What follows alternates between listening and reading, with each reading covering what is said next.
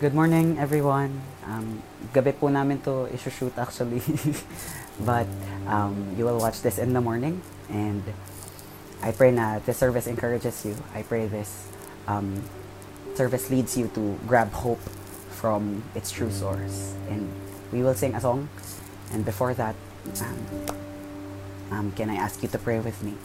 Lord God, we praise and thank you because, Lord, your presence is not bound, Lord, by any wall. Your presence is not bound by any building, God. God, whatever medium there is, God, we know you can move in and through it, Lord. And God, we pray that we will gather today, Lord, not in physical, Lord, but Lord, we know, God, that more than the physical things, Lord God, there's a spiritual unity that binds us, Lord, as your body. And we pray, Lord, na this will manifest, Lord, as we watch this, as we worship, as we tune in, Lord God, as we sing, and as we open our hearts to you.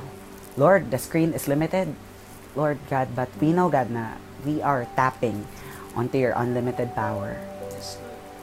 We praise you and we glorify your name. Amen. Sige po, you can worship with us.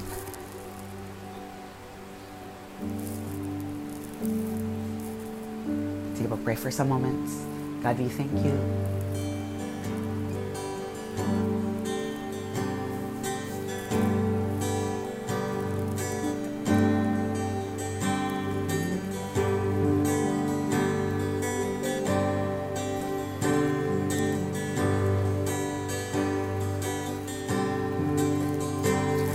Oh, I've heard 1,000 stories of what they think you're like, but I've heard the tender whisper of love in the dead of night, and you tell me that you're pleased and that I'm never alone.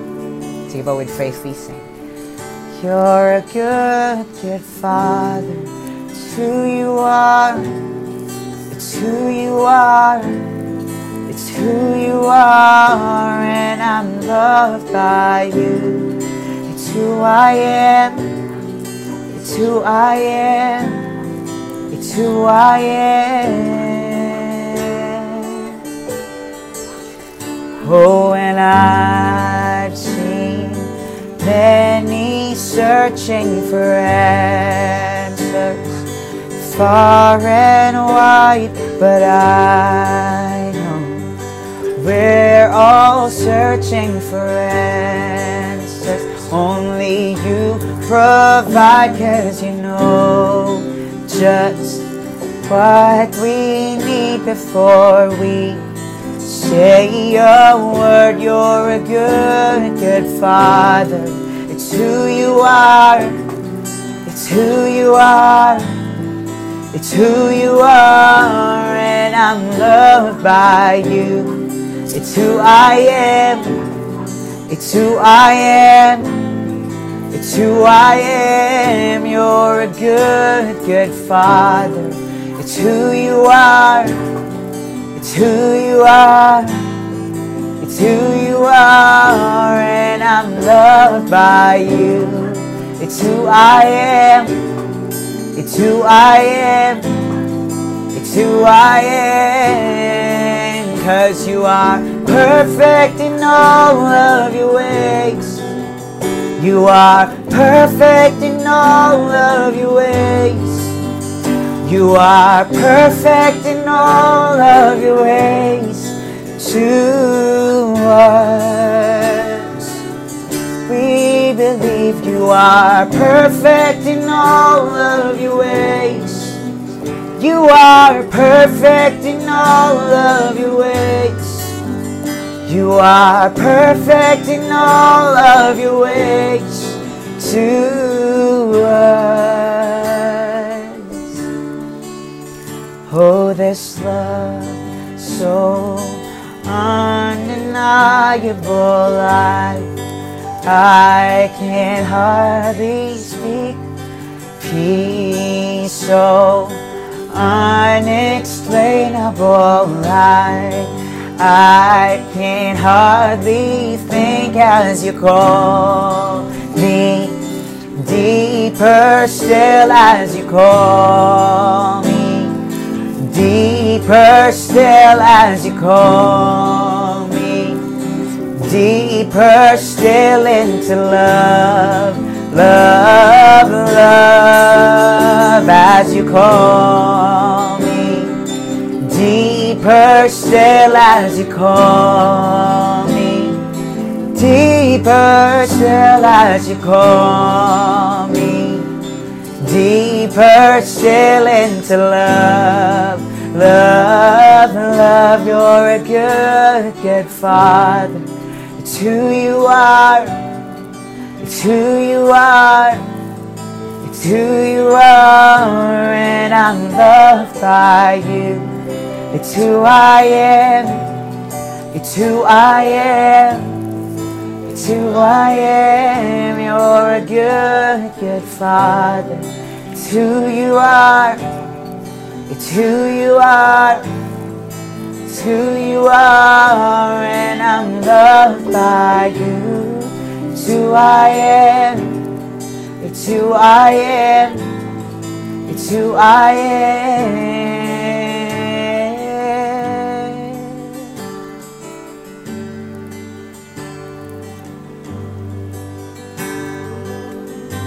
Presence is here, Lord. You're in our midst.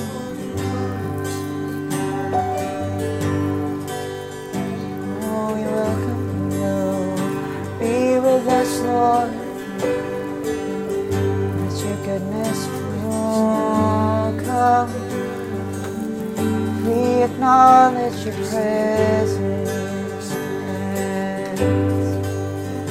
Oh. You are perfect. You are perfect in all of your ways. You are perfect in all of your ways. You are perfect in all of your ways to us. You are perfect in all of your ways. You are perfect in all of your ways. You are perfect in all of your ways to us. You're a good Father. You're a good, good Father. It's who you are. It's who you are. It's who you are, and I'm loved by you. It's who I am. It's who I am. It's who I am.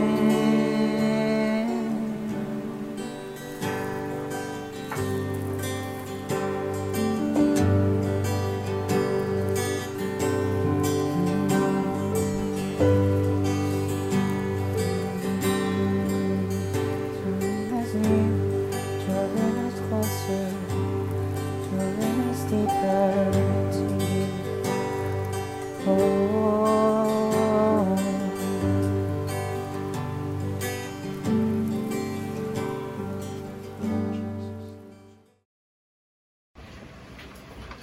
Hi Church, hi Lighthouse, how are you? Kumusta po yung linggo natin? This is the first week, I think, full week tayo na naka-quarantine. And today, we are again celebrating our Sunday service. Yes, we are celebrating even though the situation doesn't seem to be worth celebrating for. We know that the day of the Lord will always be the day of the Lord. Ayun po, welcome to Lighthouse, our church. And today we are online. Kung may kasama ka man manood ngayon, pwede mo ba siyang sabihan ng kamusta ka? Alam ko na may miss na natin yung mga katabi natin sa church. May miss na natin sila, pero today, it seems na medyo limited. But it is also an opportune time for us to spend it with our families and to celebrate Sunday services on our home. I hope everybody is well and everybody is fine. Sige po, let's close our eyes. And we will pray. I'm very excited for what God is going to reveal to us today. So let's close our eyes and bow our heads. We will pray. God, we thank you. We thank you for this day, God, that you have given us. the situation might not be, I think, Lord, parang mahirap ipagpasalamat, pero hayaan niyong makita namin lahat ngayon, Panginoon, na ayon sa kalooban ninyo, Panginoon, na makita namin, Panginoon, na pwede mong bigyan ng rason yung mga bagay na ito, Panginoon, sa buhay namin. Today, God, as we commit our time with you, Lord, transform our lives. We know, Lord, that, Lord, it might be limited, Lord, that we are just watching. It might be limited, God, na hindi kami nakikita physically right now. But Lord, today, we know that you move and that you are good and that you will, Lord, your power is unlimited. It's not even limited, God, by the distance where we are in right now, or even the time. And today, we commit everything to you, Jesus. We are expecting for your movement. We are expecting for your Spirit to come and change our hearts forever. Open it, God, as we listen to your word. In Jesus' name we pray. Amen and amen. Today, we will be reading from Acts chapter 16. Sige po, if you have your Bibles with you, can you open it with me in Acts chapter 16. And we will be reading from Acts chapter 16, verse 16.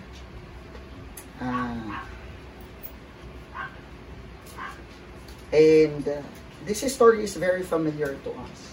Actually, it's very familiar to us dahil ito yung context sa Bible, ito yung kwento sa Bible na si Paul at si Silas ay nasa kulungan. Alam niyo po, today, babasahin ko siya sa inyo sa Tagalog dahil maikli lang naman yung kwento. Tapos, we will summarize it afterwards. And we will be reading it into the Pinoy version of the New Testament. Sabi niya dito in verse 16, isang araw, papunta kami nun sa lugar kung saan laging nagpipray ang mga tao. Nang may nasalubong kaming batang babaeng alipin. Sinasapian siya ng masamang espiritu na nagbibigay sa kanya ng kapangyarihan na mahulaan ang future. Malaki ang kinikita ng amo niya dahil sa panghuhula niya, sinusundan niya kami ni Paul. Tapos sinisigaw niya, lingkod ng kataas-taasang Diyos, ang mga taong ito. Sinasabi nila sa inyo kung paano kayo maliligtas.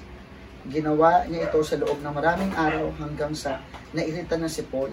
Hinarap ni Paul yung babae at sinabi niya sa Espiritu, sa pangalan ni Jesucristo, inuutusan kitang lumabas sa babaeng ito. Pagkasabi noon, lumabas ang Espiritu sa babae. Nung na-realize ng mga amo ng babae na nawalan sila ng pagkakakitaan, sinunggaban nila sina Paul at Silas at kinaladkad sa plaza sa harap ng mga officers.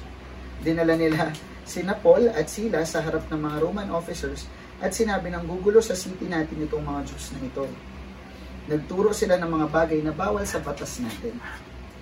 Roman citizens tayo kaya hindi natin dapat sundin ang mga tinuturo nila. Nakisali ang mga tao sa pag-atake na Paul at Silas. Hinubaran sila ng mga officers at pinahugupit. Pagkatapos silang hagupitin ng maraming beses, kinulong sila at inutusan yung guard ng kulungan na bantayan silang mabuti. Pagkatanggap ng utos, pinasok sila ng guard sa pinakaloob ng kulungan at kinadena ang mga paa nila sa mabibigat na kahoy. Nung maghahating gabi na, nagpipray sina Paul at Silas at kumakanta ng mga himno para sa Panginoon. Nakikinig sa kanila yung ibang mga nakakulong. Maya-maya, biglang lumindol ng malakas at nayanig yung pundasyon ng kulungan. Biglang bumukas lahat ng mga pinto at nakalas ang mga kadena ng lahat ng mga nakakulong. Nagising yung guard at nakita niyang nakabukas ang mga pinto. Akala niya tumakas yung mga nakakulong kaya hinugot niya ang patalim niya para magpakamatay. Pero sumigaw si Paul, huwag mong saktan ang sarili mo, nandito kaming lahat. Humingi ng ilaw yung guard at pumasok siya sa kulungan. Nanginginig siyang lumuhod sa harap ni na Paul at Silas. Dinala niya sa labas at tinanong, mga sir, anong gagawin ko para maligtas? Sumagot sila, maniwala ka sa Panginoong Jesus at maliligtas ka, ikaw at ang iyong pamilya. Tapos preach nila ang salita ng Panginoon sa kanya at sa lahat ng kasama niya sa bahay. Nung oras din na yun, sinama sila ng guard at hinugasan nito ang mga sugat nila. At nagpapabaptize agad siya at ang buong pamilya niya. Pinatuloy niya sila sa bahay niya at binigyan sila ng makakain. Masayang masaya siya at ang buong pamilya niya kasi naniniwala na sila sa Diyos ngayon. Kinabukasan nagbigay ng utos sa mga Roman officers sa mga pulis, palayain niyo ang mga lalaking yan. Kaya sinabi ng guard kay Paul, inutos po ng mga officers na palayain na kayo, lumabas na kayo at umalis ng payapa. Pero sabi ni Paul sa mga pulis, Mga Roman citizens kami, wala kaming kahit anong kasalanan pero pinagupit kami sa publiko at kinulong kami. Tapos ngayon, palalayain nila kami ng palihim. Hindi pwede yun. Dapat pumunta dito ang mga Roman officers at sila mismo ang magpalabas sa amin.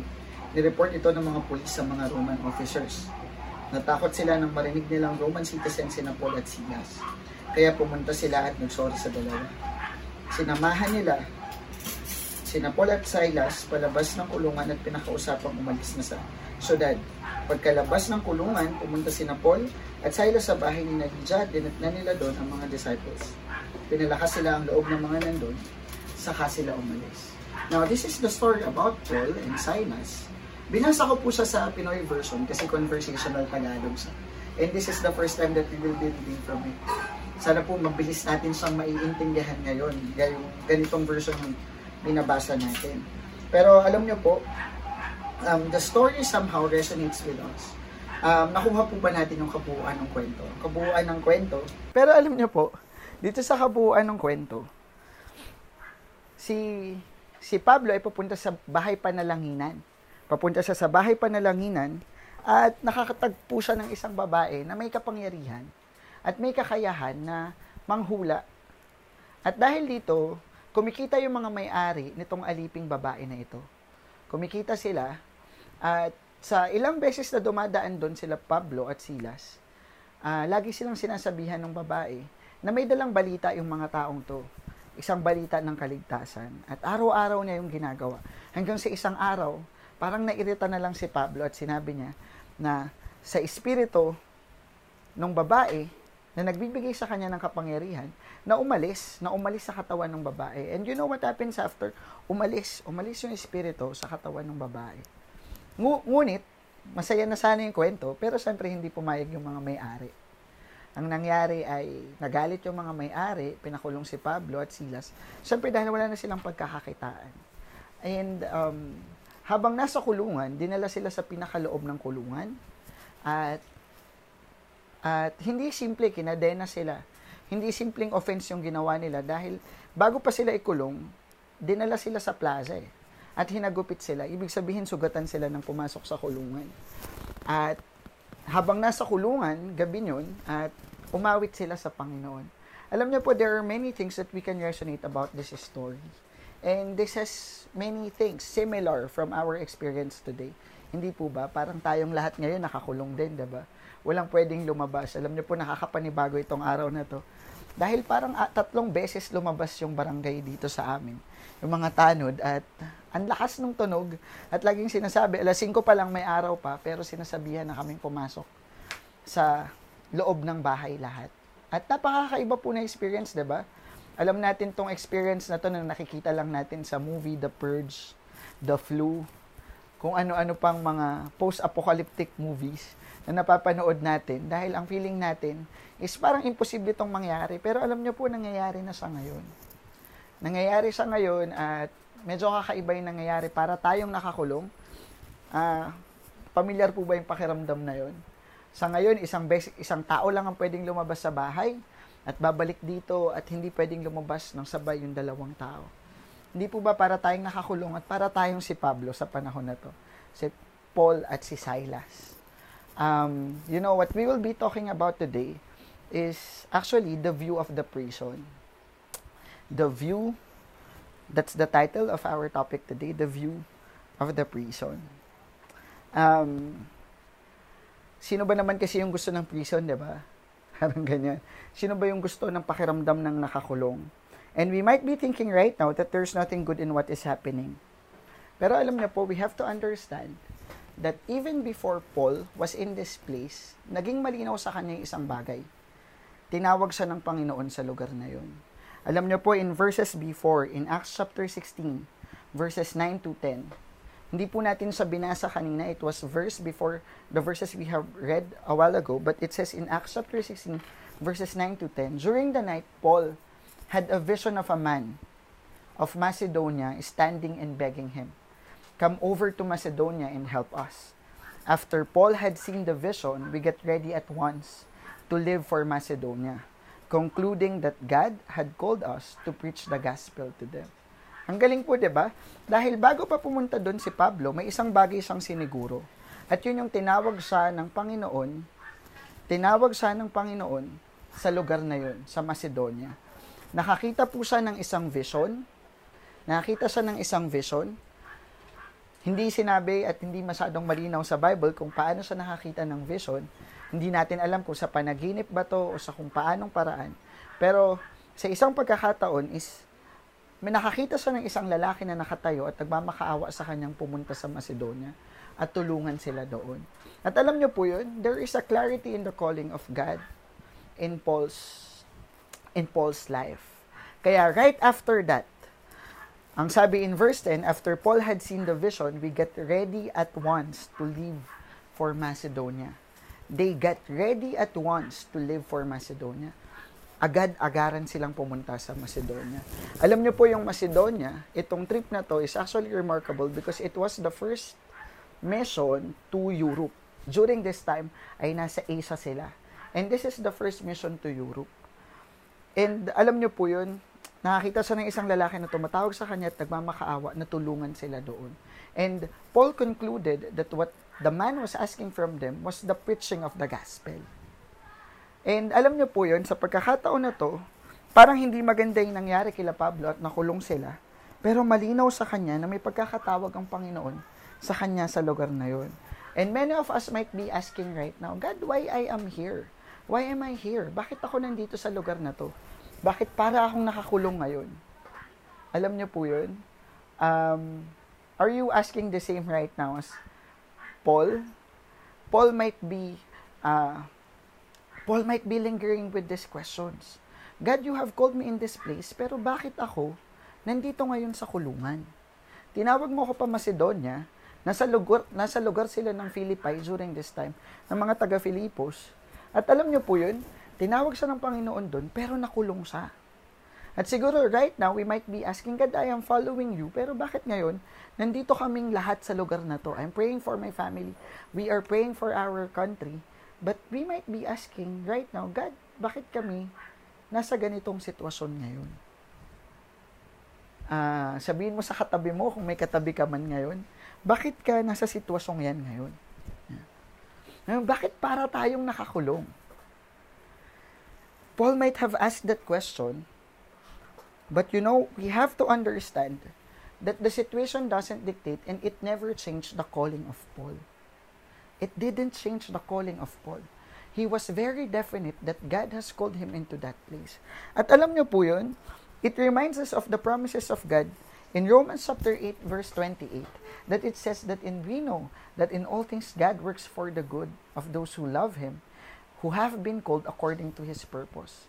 We know that God can make everything good for those who love Him, and not only for those who love Him, but those who have been called according to His purpose. Alam niyo po yun, tinawag ng Panginoon ayon sa kanyang dahilan, rason, at intensyon. Ibig sabihin, wherever we are right now, God can actually turn it into our purpose. And we have to take hold into this verse right now. There are things that we might not be understanding, but God can turn it out for those people who love Him and those who follows His purpose, that every situation can turn out to be God's purpose. And you know po, siguro ito yung mindset ni Paul. Isipin niyo po, kasi ang labo po ng kwento diba? Ano pong ginawa niya? Bakit siya nahuli? Nagpalaya ng isang babaeng inaalihan ng espiritu. At alam niyo po yun, dahil doon, siya ay hinagupit, siya ay binugbog, siya ay nakulong. And he might be asking, God, why am I here in this position? Nang nakakulong ako ngayon, I followed you and I tried to do my calling. I am definite about this call, pero bakit ganito yung nangyayari? Hindi po kaya right now, we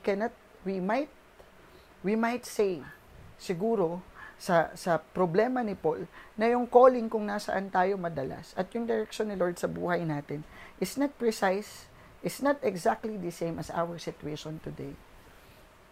What am I proposing? Ang pinopropose ko po sa ating lahat, ang sinasabi ko, is sometimes nababother tayo at nagda-doubt tayo agad sa calling natin. Kasi, ang pangit ng sitwasyon natin. Lord, tinawag mo ba talaga kami para gawin to? Lord, ginawa mo ba talaga to? Lord, tama ba yung posisyon ko kung nasaan ako? And sometimes we try to refuse and we try to doubt our calling because the situation isn't really patterned towards how we are expecting it to happen. Sipin po natin si Paul ay tinawag para magligtas ng mga tao. Yun yung hiniling sa kanya nung lalaki. Pero nasa posisyon sa ngayon nang siya yung may kailangan ng tulong. Di ba? Napaka-ironic po nung nangyayari. God, tinawag mo ako para taga-rescue. Bakit ngayon ako yung kailangan ng rescue? May kailangan ng rescue. God, tinawag mo ako para ayusin yung mga tao. Pero bakit ngayon ako yung ginugulo nila? Akala ko ba kailangan nila ng tulong ko? And sometimes we doubt our calling with the situation where we are in today. Pero alam niyo po, there's another view of the prison that we have to think about as we study these verses. It says here that God works His purpose right. Us being called into it, we know that in it, God can work out for good. Alam niyo po, in Ecclesiastes chapter 3, verse 11, in the first part of the verse, it says that He has made everything beautiful in its time. At alam niyo po, ang sarap na ang pinanghahawakan ng pag-asa natin bilang Kristiyano is isang Diyos na kayang gumawa ng mga pangit na maganda. Kaya niyang gumawa ng mga sitwasyong hindi maganda patungo sa kabutihan. And right now, we might see Paul's situation as something that is bad. We might see our situation right now as something that is not recoverable. We cannot see a clear hope in the future. Pero hindi po ba, yun talaga yung pinaglalaban natin bilang Kristiyano? Yung pag-asang imposible na kailangan natin ng isang Diyos para makita natin may isang Diyos na kumikilos dito. Alam niyo po, when COVID-19 finished, we know that it isn't us who made it. But it is God who worked through us. It is God who worked in the situation that saved us from here. Ang saya po, nakakatuwang makita na nakikita natin ngayon yung sitwasyon natin bilang tao, bilang mahihina at mga taong walang kakayahan. And all we can do right now is defend, and to be defensive of the attacks of the enemy, of the virus. 'Di ba? Pero we cannot fight it because we know that we are not capable of doing it. We can now see our limit as humans. And alam niyo po, and that drives us to the first point, which is the prison is a calling. We might consider right now that the prison where we are in, as how definite Paul is to his calling, is that the prison where we are in right now might be our calling as well. Alam niyo po, when we believe that the purpose of God works, we might believe that if this is the purpose of God, therefore, that God has a purpose in our situation, therefore, the prison where we are in right now is a calling. Hindi man siguro pareho ng prison kung nasaan tayo. Nasaan sila Paul ngayon. Pero yung prison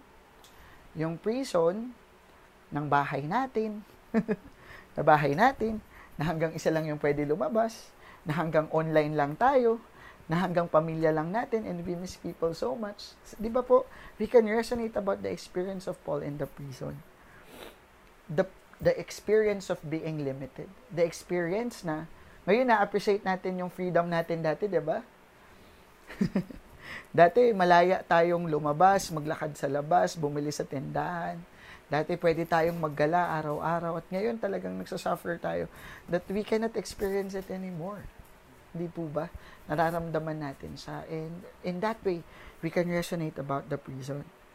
The second thing that we can see in the view of the prison is, alam niyo po yun, Paul was placed in the depths of the prison. Alam niyo po yun, hindi siya basta pinagsabihan. Unang-una na hinagupit siya. Pagkatapos niyang hagupitin, sinugatan sila at binugbog sila, pinagtulungan sila ng mga tao. Pagkatapos noon ay kinulong sila. Alam niyo po, ang ginawa lang ni Paul is nagpalaya ng isang babaeng inaalihan ng masamang spirito. And what we have to understand right now is ang kakaiba doon is tinuring sila bilang mga kriminal. They were imprisoned, and not just simply imprisoned, but they were actually treated as criminals. Alam niyo po yun, ang mga kasama nila sa kulungan ay iba't ibang uri ng kasalanan yung nagawa. Pero sila Paul, ang ginawa lang nila ay nagpalayas ng espiritu. And the people were enraged during that time. and they were treated as criminals. Paul might have many questions. He has no offense, and he was imprisoned for freeing a slave. Alam niyo po yun, he entered into the cells, pero alam niyo po yung pinaka-notable dun sa ginawa ni Paul kasi, ang sabi doon, I just want us to picture out. I just want us to picture out how Paul looked. Sugatan si Paul at si Silas during that time. Sugatan sila at nilagay sila sa pinaka deep parts of the cave of the prison cells. Meaning, sa isang lugar na madilim, sa isang lugar na damp, na basa yung paligid dahil hindi nasisinagan ng araw. Nandoon sila sa isang lugar na nakakadena sila sa mabibigat na kahoy. That's how it was described. Nakakadena sila sa mabibigat na kahoy at hindi man po siguro ito yung exact picture natin, pero we can imagine the prison, the extreme situation where Paul is in during that time. Nakakadena sila sa mabibigat na kahoy, sugatan sila, pwede silang magkaroon ng infection, pwede silang magkaroon ng virus. Alam niyo po yun, kasi madumi yung lugar at nandun sila sa pinakamalalim. Pero alam niyo po, what Paul did, right after verse 24, saying that when he received these orders, he put them in the inner cell and fastened their feet in the stocks. You know what the following verse says in verse 25? About midnight, Paul and Silas were praying and singing hymns to God, and the other prisoners were listening to them. Alam niyo po, the verse speaks of itself, di ba? I mean, challenge na talaga yung verse sa atin. Ang sinasabi agad ng Bible dito in verse 25, after declaring that they are in the depths of the cell, is that they kept on worshiping and praying to God. They prayed and they sang hymns to Him. Alam niyo po, imagine Paul without instruments. But he was able to worship God. Paul and Silas, they were able to worship God. Imagine how he was doubted by the people. Imagine kung ano rin yung iniisip ng mga tao sa kanila habang nagpupuri sila, inakulong sila. And what they are declaring is that God is good. What they are declaring is that God offers salvation. And can you imagine kung paano nagda-doubt yung mga tao sa kanila? They were beaten and they were imprisoned. And their declaration is the goodness of God. Alam niyo po yun? Siguro right now we might have this doubt as well na I cannot worship God. How can I worship God if ganito yung nangyayari sa mundo? How can I worship God and declare that God is good kung sakali namang nakakulong tayong lahat dito at parang walang kumikilos na Diyos sa sitwasyon? Alam niyo po yun? But you know, the situation did not dictate Paul and Silas' worship. They worshiped God in the midst of the situation. Hindi sila nag-worship nung natapos yung sitwasyon. Nag-worship sila habang nakakulong. And you might now ask your seatmates, your watchmates, your watch party mates, what can stop you in worshiping God? Ano pong magpapahinto sa atin at magbibigay sa atin ng authority to worship God? If Paul and Silas during their time, they were able to worship God infected. They were able to worship God suffering from pain, nakakadena, tapos nasa pinakamadilim na bahagi. Pinapalibutan ng mga prisoners, pinapalibutan ng mga judgmental na tao, pinapalibutan ng mga taong hindi kaya magtiwala sa kanila. But you know, they worshiped God. And they sang and they prayed to the Lord. The place did not dictate their worship. And this is the second view of the prison. Alam niyo po yun? The second view of the prison is a place of worship. Alam niyo po, wherever we are right now, I would like to challenge everyone that wherever we are right now, siguro po nasa bahay tayo, wala tayo sa simbahan, and we think that we don't have a reason to worship God, and we may think that the church is not there, so walang worship time, walang corporate worship, walang makapagtaas ng kamay, walang madilim na eksena at nakakahiyang mag-worship. But you know, you can turn those prison cells into a church. You can turn those prison cells into a place of worship and prayer. Alam niyo po, araw-araw pumupunta sila Paul sa bahay panalanginan. 'Di ba? On the verse. At sa pagpunta nila dun sa bahay panalanginan araw-araw, nakita nila yung babaeng inaalihan ng masamang espiritu. But you know, araw-araw pa rin po silang pumunta sa bahay-sambahan because they turned the prison into a place of worship. Siguro po tayo ngayon, we are in doubt. If the church, paano ako mag-worship? Walang church. Paano ako magpe-pray? Walang church. Paano ako magpe-pray? Wala yung ganito, hindi ko siya napupuntahan. Pero alam niyo po sila Paul, di na nila pinuntahan araw-araw o umaga yung lugar na yun. They just turned wherever they are into a place, into an area of worship and prayer. At alam niyo po, ang ganda, di ba? Ang ganda. Because right now, what God might be saying to us is that wherever we are, that could be a place of our worship. I'm challenging everyone po, even I. Siguro po ngayon, iniisip natin na limited tayo. But Paul and Silas even didn't worship when the morning came. They worshiped in the midnight where there is no light. They worship in the depths of the situation. They worship God even though it's the worst case that could ever happen to them. And they didn't wait up until the scene finished, up until the imprisonment finished. They didn't wait up until they were freed. Hindi sila naghintay na mapalaya. Nagsumamba sila sa Panginoon. Hindi pagkatapos ng sitwasyon, pero habang nasa sitwasyon. Hindi rin kapag nakapunta na sila sa lugar ng panalanginan, pero ginawa nilang lugar ng panalanginan kung nasaan man sila. Alam nyo po, right now, our first declaration is that we are in the place of our calling. The prison is a place of our calling. And the place of our calling is a place of worship.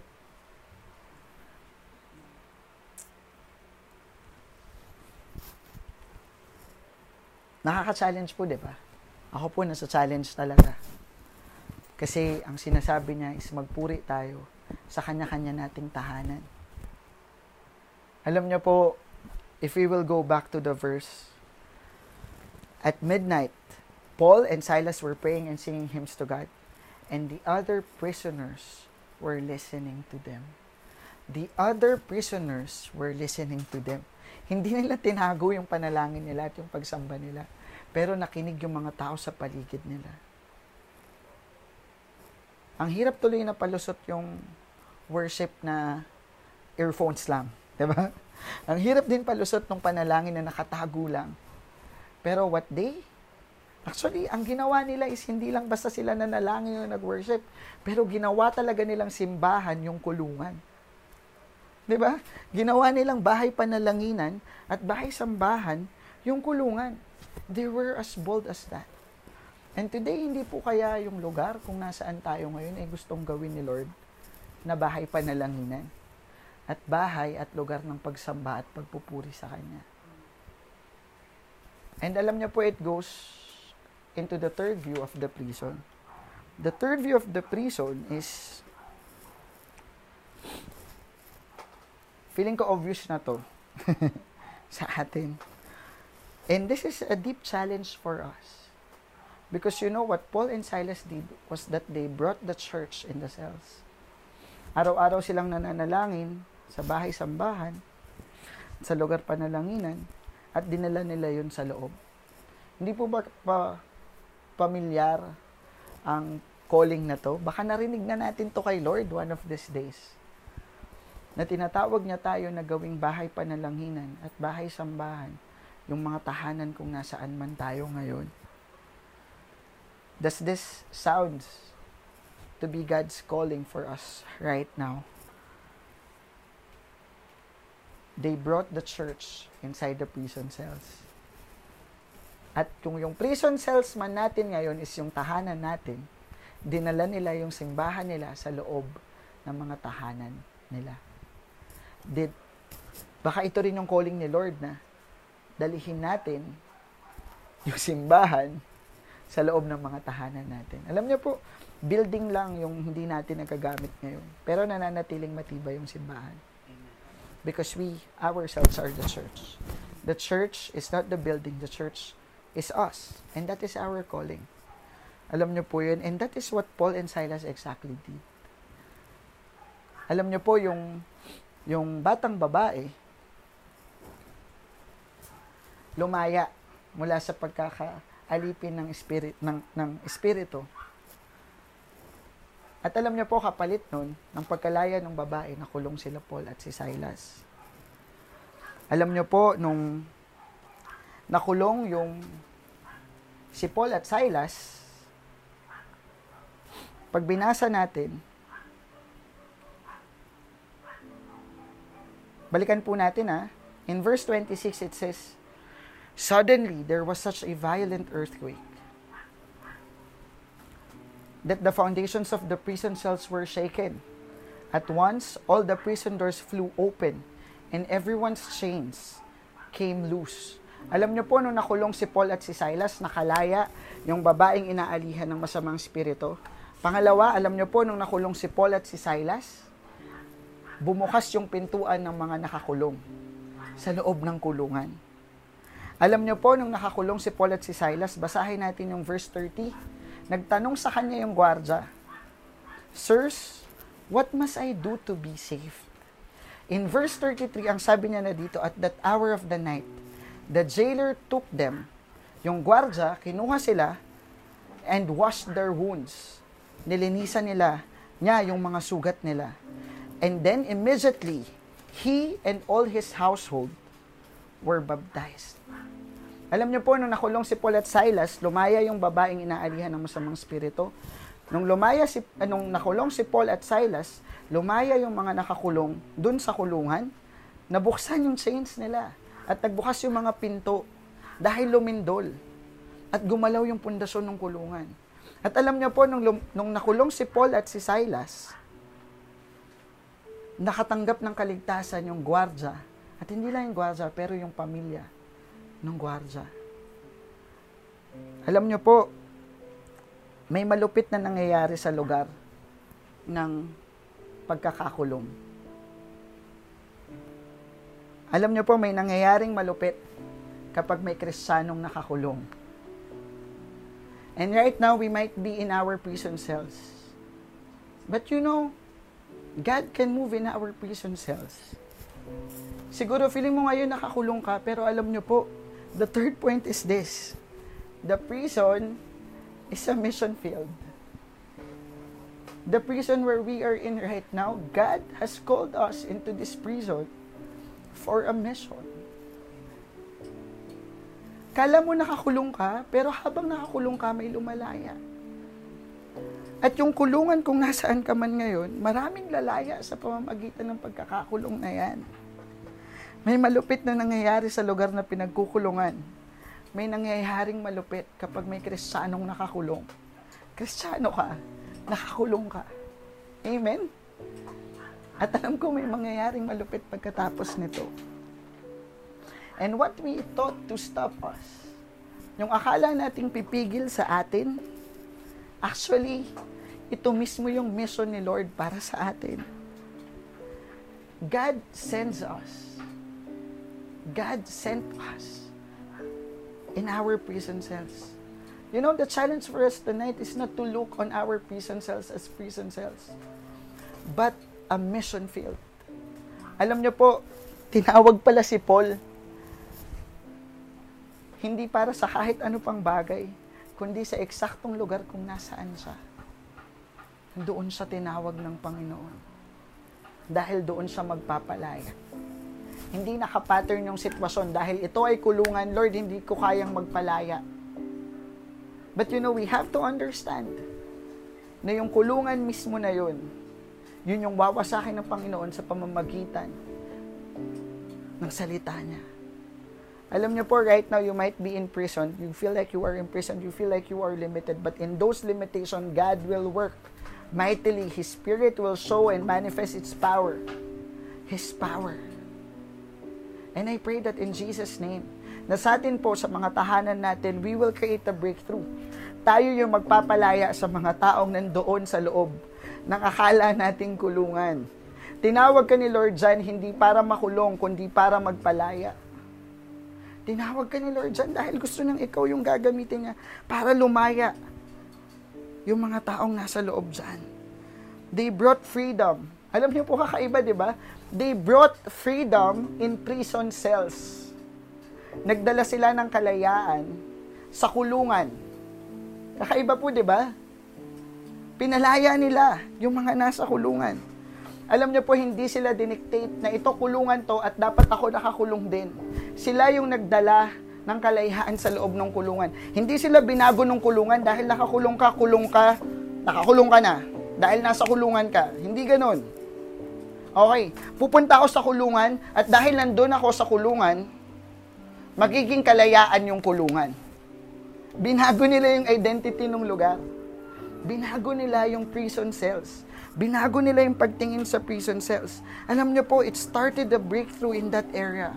It started a breakthrough in that area. A family was saved. The prisoners received. And they saw. And they witnessed the power of God. The evil-infested woman, nakalaya siya. Alam niyo po, this is us. When we become the church, you are in that prison cell to bring freedom.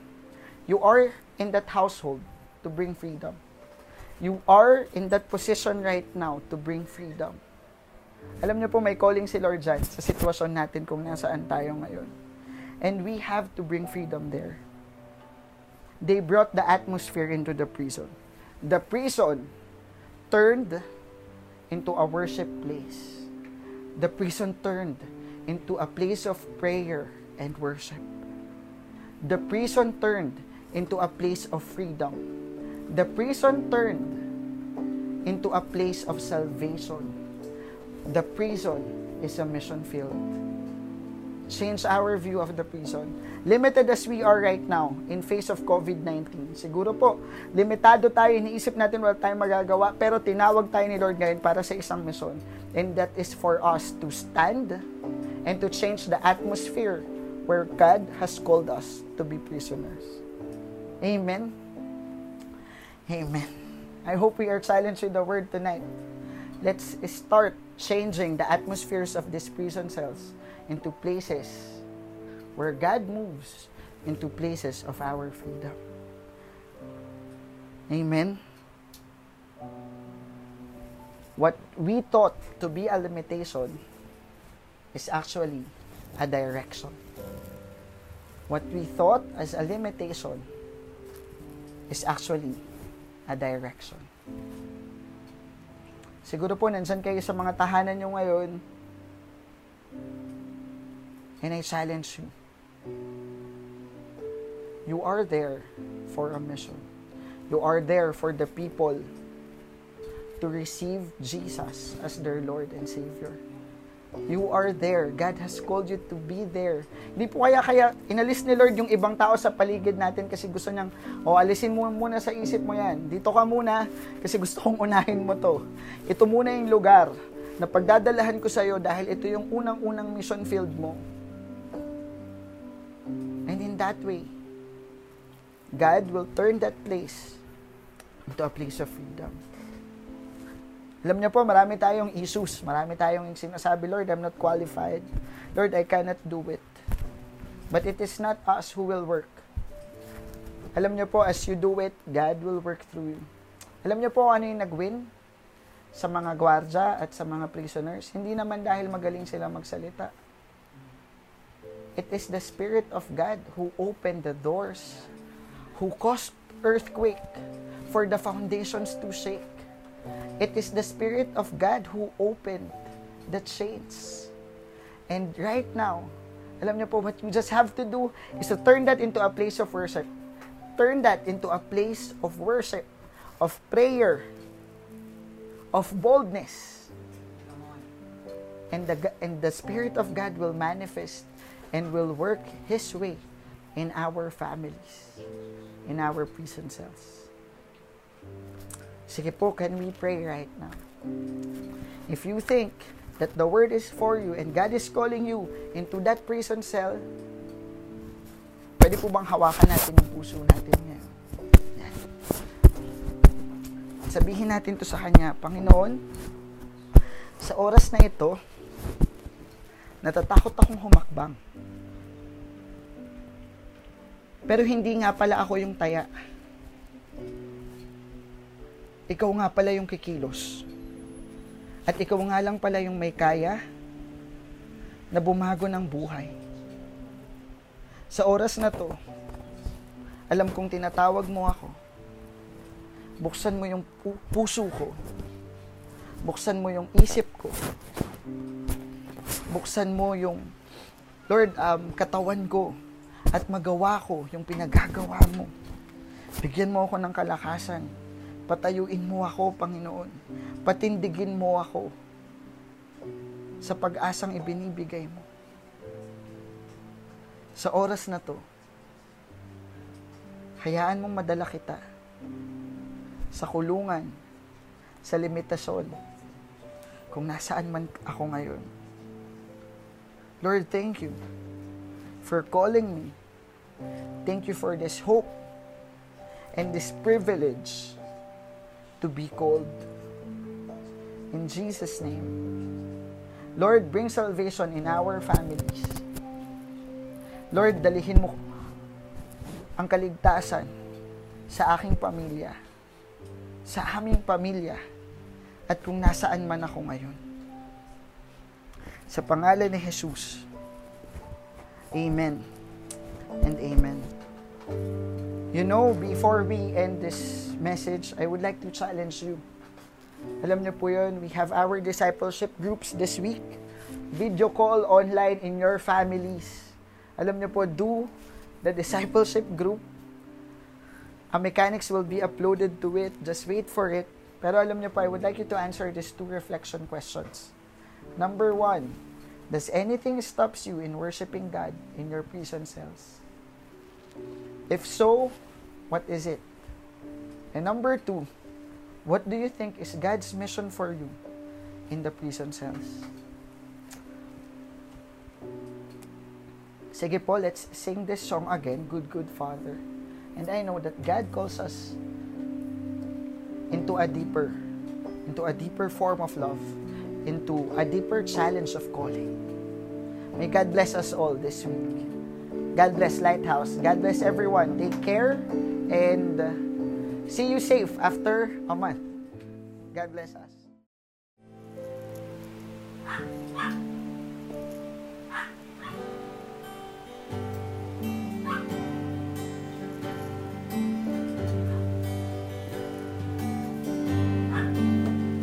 Oh, this love so undeniable, I can hardly speak.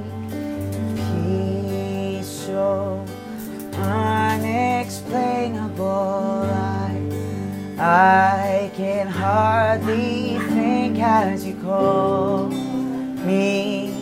Deeper still as you call me. Deeper still as you call me. Deeper still into love.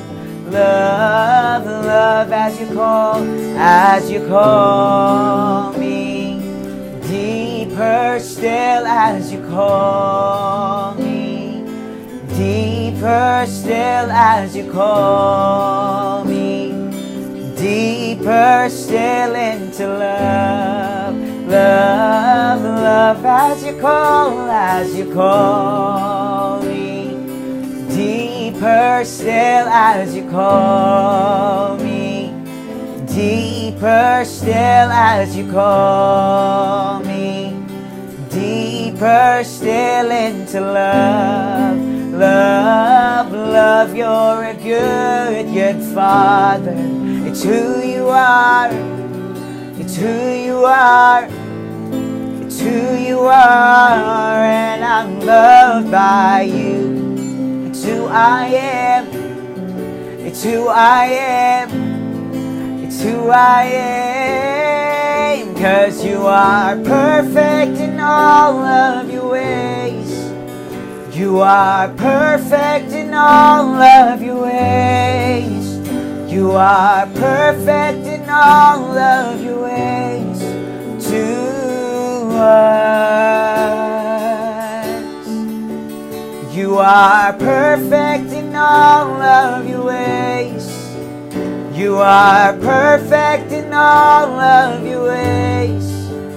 You are perfect in all of your ways to us. Oh, you're a good, good Father. It's who you are. It's who you are. It's who you are, and I'm loved by you. It's who I am. It's who I am. It's who I am. You're a good, good Father. It's who you are. It's who you are. It's who you are, and I'm loved by you. It's who I am. It's who I am. It's who I am.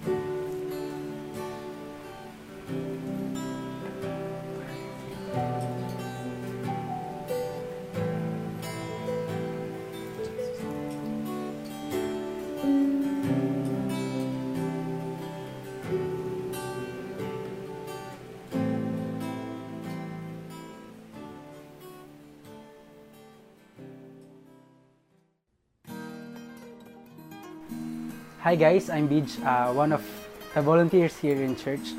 Narinig natin yung salita ni Lord, especially about the recent situation na meron tayo ngayon. Sobrang amazing kasi the situation that we thought to stop us or limit us is actually His direction. So, let's pray. Lord, maraming salamat, Panginoon God. Thank you, God, for reminding us, God, of your word, Panginoon God, tungkol, God, kay Paul and kay Silas, Panginoon God. They were in prison, God, but God, it is not actually, God, the prison, God, that we thought, Panginoon, na alam namin, Panginoon. But, God, it is a place, Panginoon, na malaya, Panginoon. And, God, that's the same thing, Panginoon, na sinasabi mo ngayon, Panginoon, God. Na, God, we might lock, God, dito, God, sa mga tahanan namin, Panginoon. Kung nasa man kami ngayon, Panginoon, God, what you are saying right now, God, is you are not locked. Hindi ka nililimatahan ng situation, but that is actually a place of God's direction. And, God, tulungan niyo kami, Panginoon, God, na makita yun, Panginoon God, to put it, God, into action, Panginoon. God, thank you, God, for loving us, God. Thank you, God, for reminding us, God, of how free we are, God, kahit nandito kami sa sitwasyon na to, Panginoon. Thank you, God, in Jesus' name. Amen.